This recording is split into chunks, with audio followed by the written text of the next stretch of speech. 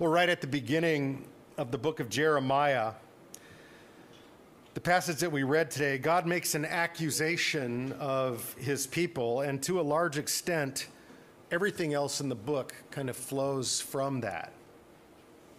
God, speaking through the prophets, has this complaint.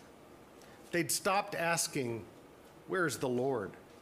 Not in the kind of accusatory sense we hear today that goes something like, "Hey, everything's gone wrong. Where's God?"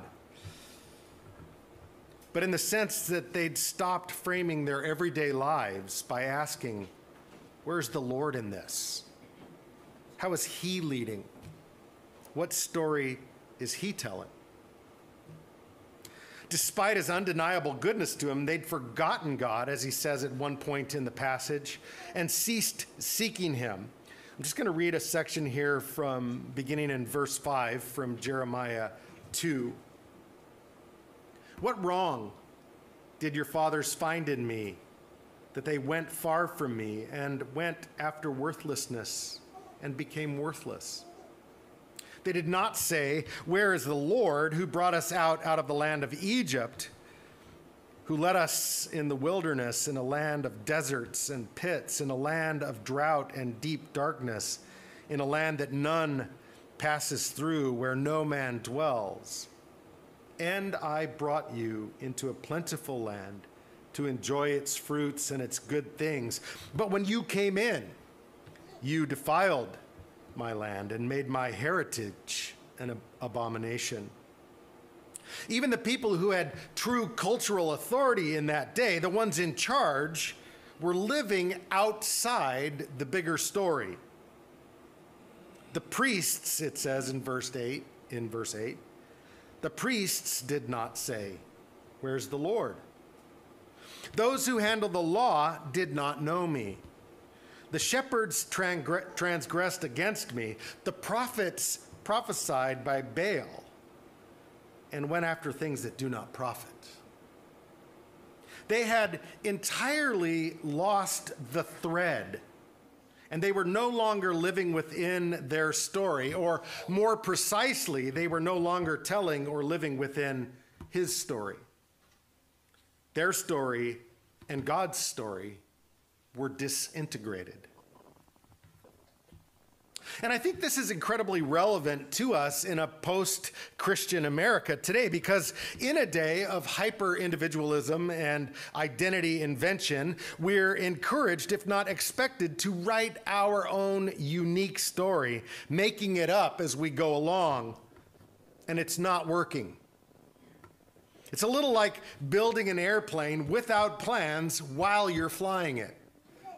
And the cultural consequences are both predictable and real. Here's just one. It may not be the worst one you can think of, but it's serious. When offices shuttered across the country in March 2020 and millions of workers submitted to mandatory stay-at-home orders, many employees were forced to work remotely. Overnight, organizations had to pivot to a virtual first or virtual only mode of operation. That happened to us at Redeemer. In a matter of weeks, our kitchens and bedrooms became our offices. And most of us were wearing only shirts on Zoom and pajamas on the bottom. Well, I'm not going to say most of us. I was. But in a matter of weeks, our kitchens and bedrooms became our offices. For some, the sudden shift meant more than bringing work into their home. It meant that they wore the hats of professionals, school teachers, and caregivers all at once. I love what Jim Gaffigan says about distance education when his kids were at home. He said, "My kids certainly kept their distance from education." But for others, the time that was previously spent attending and volunteering at church, or dining out, or attending concerts with friends, or sweating it out in the gym was suddenly freed up. Our lives became basically unrecognizable, triggering a widespread reevaluation of the meaning of work in our lives, which is not a problem to reevaluate. But many have concluded that it really doesn't have any. Beyond maybe paying the bills, it's basically meaningless. And so people, and by the way, by people I mean white-collar knowledge workers, not tradesmen, are simply leaving work behind in staggering numbers. The FAQ section around the initial introduction of the Green New Deal talked about how the United States should, quote, commit to guaranteeing a job to all people in the U.S. and promise livable incomes for those who are, quote unquote, unwilling to work. Not unable, unwilling. They obviously have never read 2 Thessalonians 3:10. You can look that up on your own. This extraordinary and unprecedented trend chronicled by the New York Times over the past year in a series of articles entitled The Great Resignation is built on the implicit belief that work itself is wrong or a mistake, that humans can't both flourish and work. Work is seen today largely, if not mostly, as meaningless. And I would contend it's because we've forgotten a story, much like the people of Israel. Because this is entirely antithetical to the biblical story, which insists that work is integral to a flourishing and worship-filled life. And I believe that beginning to move from meaninglessness to meaning is as simple as just reframing an ancient and mostly forgotten perspective. And wouldn't that be a great gift to us and to the world? And I really feel like at the end of summer, when we're kind of ramping up to go back into a normal work year and a school year, is a good time to talk about how this fits into God's story. Because our current attitude toward work is absolutely not how God intended it. And to understand this, we have to do something radical, which is a Latin word that means from the root. We have to go back to the beginning. Genesis 2:7 and 8 and 15 says, the Lord God formed the man of dust from the ground and breathed into his nostrils the breath of life. And the man became a living creature. And the Lord God planted a garden in Eden in the east, and there he put the man. Why? To work it and to keep it. The most notable thing about this passage is that it takes place before the fall. Most Christians I've talked to don't know that work is not the result of sin. It's part of God's original design for humanity.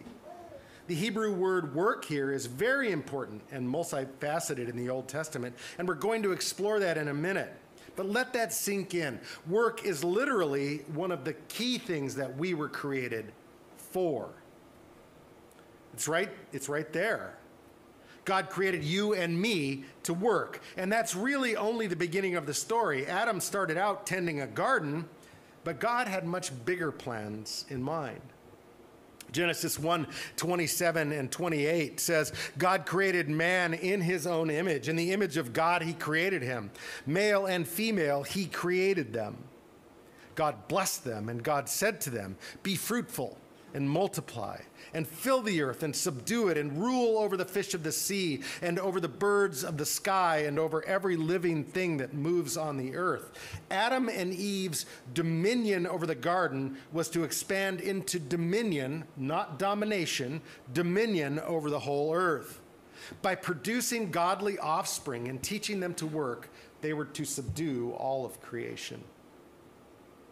The language of subduing and ruling mirrors what God did in creation, turning chaos into order. And so Adam and Eve are to further order creation, and it won't happen by magic, but by concerted effort. In other words, work. And by the way, there are only two kinds of work, and they're not meaningful and meaningless, the categories we mostly use. They are good work and bad work. Good work is anything that brings further order to creation. Bad work is anything that brings disorder. And all good work is inherently meaningful. the bill of goods that we have been sold in our day, that you have to work, your work has to be your passion in order for it to be meaningful. It's just not true. Theologians call Genesis 1:27 and 28 the cultural mandate. God mandating that human beings make culture. Adam and Eve will produce children. Those children will create families, and those families will band together into cities and social networks. Those networks of human beings will reflect all the aspects of human culture, language and art and music and food and philosophy and theology. It's no accident that the ultimate biblical picture of redeemed humanity in Revelation 21:2 involves a city, because a city can reflect human culture in its most developed and complex forms. God's purpose for humanity started in a garden, but it ends in a great cultural center. God fully expected the children of Adam and Eve to split the atom, to write great music and literature, and to go into space. He didn't just intend for them to have babies and trim trees. There's nothing wrong with those two things, but that was not all of his intent. They were meant to exercise dominion over all creation, turning the entire earth into a showcase of the glory and beauty and majesty of God, and then working it and caring for it for all eternity. So work was God's design from the beginning, and the ultimate goal for every aspect of life and culture to be saturated with the beauty and glory and love of God. Let's take a look at how this is woven into the fabric of Scripture. And by the way, my mind was blown the first time I heard this. As Lawrence and my children have grown and left home, we've noticed that we have fewer and fewer stories. We have few new stories. We just tell and retell the same old stories at our table in the presence of our grandchildren. So they're hearing those stories too. And this is important because C.S. Lewis wrote, "The matter of our story should be part of the habitual furniture of our minds." The big stories, the stories that shape our lives, situate us. And they must be told and retold until they become like the familiar furniture in our home. Even in the dark, we can know precisely where we are. And as summer comes to an end, I just want to go back to a story many of you have heard me tell before. It's a story about two very important words. And the first word is this. The ancient Hebrew word for integrity or integral, tome, actually means seamless. And I'm going to flip things a bit here. In fact, this might seem like a non sequitur, but I want to illustrate why this is so important. For many Christians today, worship lacks integrity. And by that, I don't mean that worship has largely been flattened into singing or that they're faking it. Just that for many, worship is what we do on Sunday, but it's almost entirely separated from the rest of our week. It's not seamless. It's cut from a different bolt of cloth than the rest of our lives. Sunday and Monday are disintegrated. But the scriptures don't see it that way at all. They see worship as just one thread in a seamless fabric. And so maybe counterintuitively, as we think about a biblical understanding of work, the best place to start is by reframing how we imagine worship. Because this is where a true and proper understanding of what we'll be doing at 10 o'clock tomorrow morning begins. And I'd like to ask you to close your eyes for just a moment. Don't worry. This isn't an altar call. I'm not going to ask anyone to raise their hands when no one else is looking, although I guarantee you I am looking. But just close your eyes for a moment and take a deep breath in and out. And settle your body. and open your imagination. Picture in your mind the first thing that comes to mind when you hear these 5 words. Work, worship, service, ministry, and craftsmanship, or the arts. In coaching, I've had people draw out what they imagine. And here's what usually happens. People picture 5 different things. Something like a computer for work, maybe hands raised for worship, people helping for service, people with other people for ministry, and musical notes or paintbrushes for the arts. But I have just one picture to describe all 5. Because there's something radical about this. Throughout much of the Old Testament, just one word is used to describe work, worship, service, ministry, and the arts. And that word is avodah.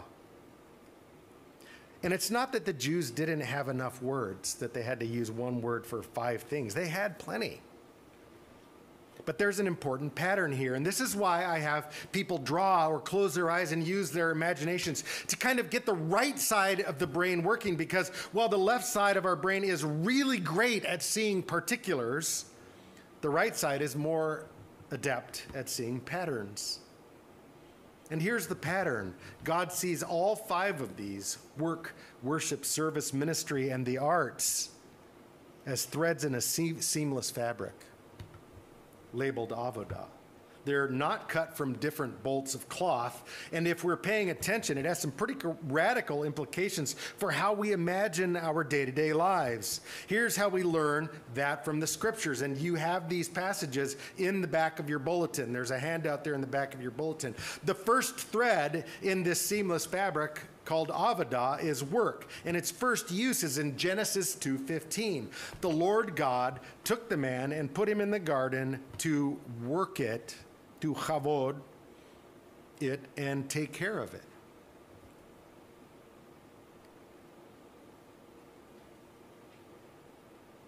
God is a worker, and work was created by God. It's not the result of the fall. Toil is. It's also used in Exodus to describe the hard work of God's people making bricks as slaves in Egypt. Exodus 1:14. They made their lives bitter with harsh labor in brick and mortar, with all kinds of work, avodah, in the fields. In all their harsh labor, the Egyptians worked them, again, that word, ruthlessly. And in Psalm 104:23, man goes out to his work and to his labor until the evening. These are just a few examples, but this is found over 400 times throughout the Old Testament.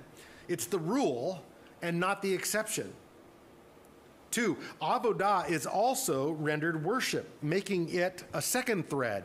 And there's a couple of instances from Exodus. Exodus 3:12, and God said, I will be with you, and this will be the sign to you that it is I who have sent you. When you have brought the people out of Egypt, you will worship me. There's that word. You will worship God on this mountain. And in Exodus 8:1. Then the Lord said to Moses, go to Pharaoh and say to him, this is what the Lord says. Let my people go, so that they may worship me. Same word. This is why the idea of worship developed into liturgy, which is a word that means the work of the people. In the church today, we hear a lot about integrating faith and work, but this implicitly assumes that they're cut from different bolts of cloth, which we then kind of patch together. Integral, however, as I've said before, comes from the Hebrew word meaning at its root, seamless. Jesus said in Matthew 9, no one sews a patch of new cloth on an old garment, for the patch will pull away from the garment, making it tear worse. Trying to integrate faith and work is a little like sewing new cloth on an old garment. We learn from Scripture that God created all of life on one loom, so it has an integral and seamless nature. There is nothing to integrate, and I'm not being pedantic.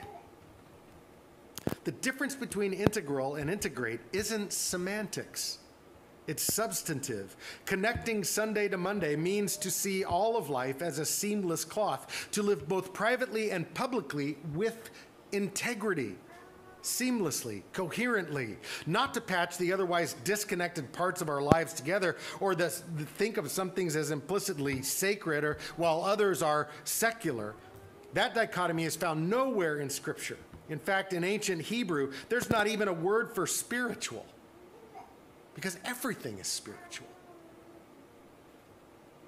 I love what Charles Spurgeon said in a sermon in 1874. This is what he said: "To the man who lives unto God," and I would say the man and woman who lives unto God, "nothing is secular. Everything is sacred. He puts on his workday garment, and it is a vestment to him. He sits down to his meal, and it is a sacrament. He goes forth to his labor, and therein exercises the office of the priesthood. His breath is incense, and his life a sacrifice. He sleeps on the bosom of God and lives and moves in the divine presence." To draw a line and say this is sacred and this is secular is opposed to the teaching of Christ and to the spirit of the gospel. And by tearing down the secular and sacred divide, we realize that God cares about everything that we do.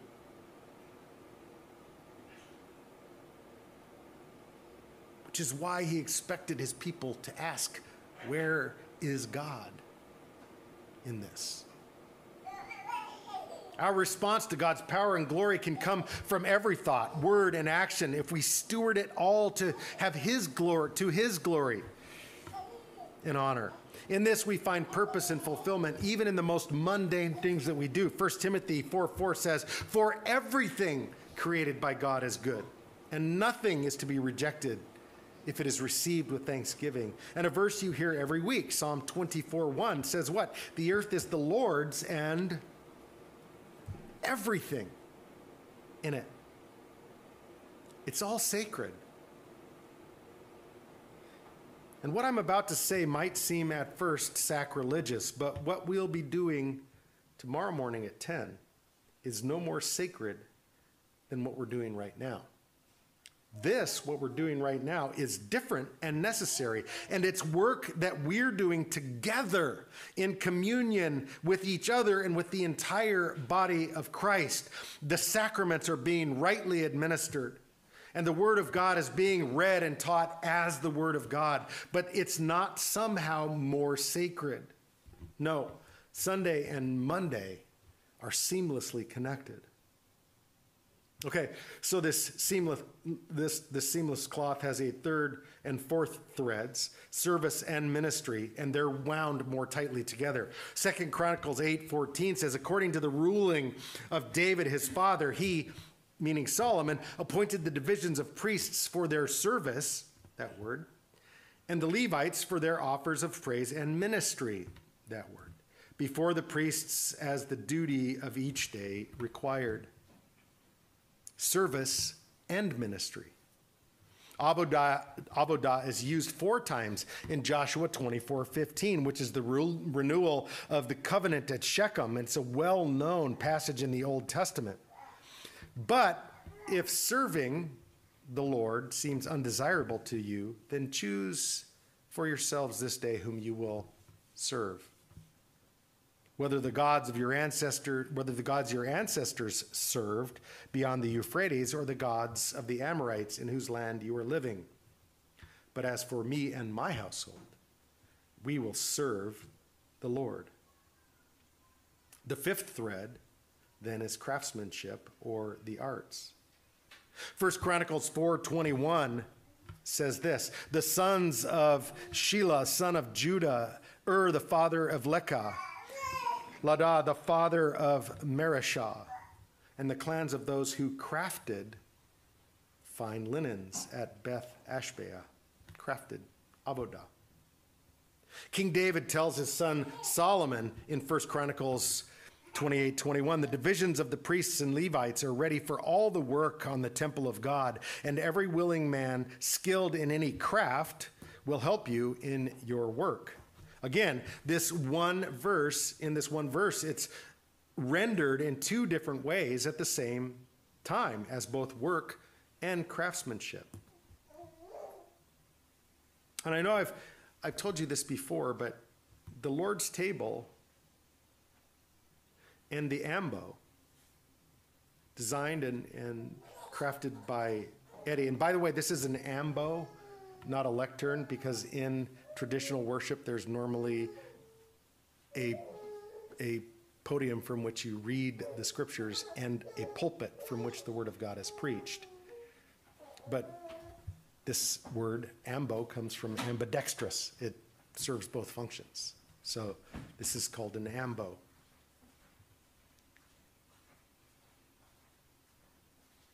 But these two things here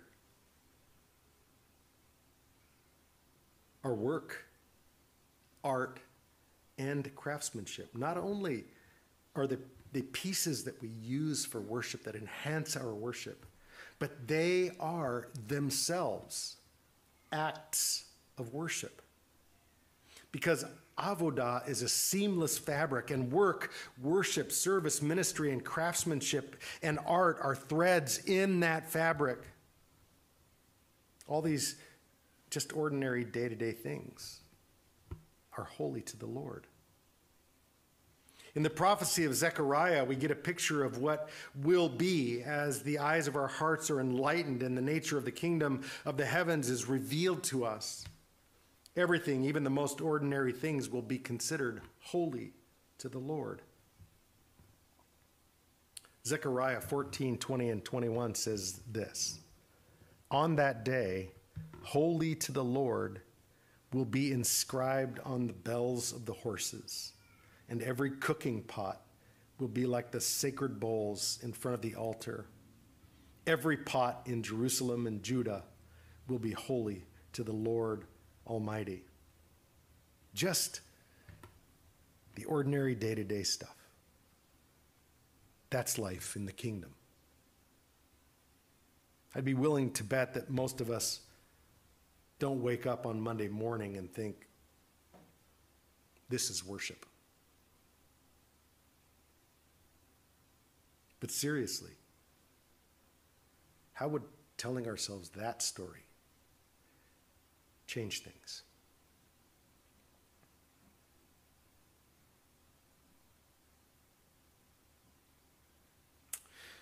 I'd like to pray for us.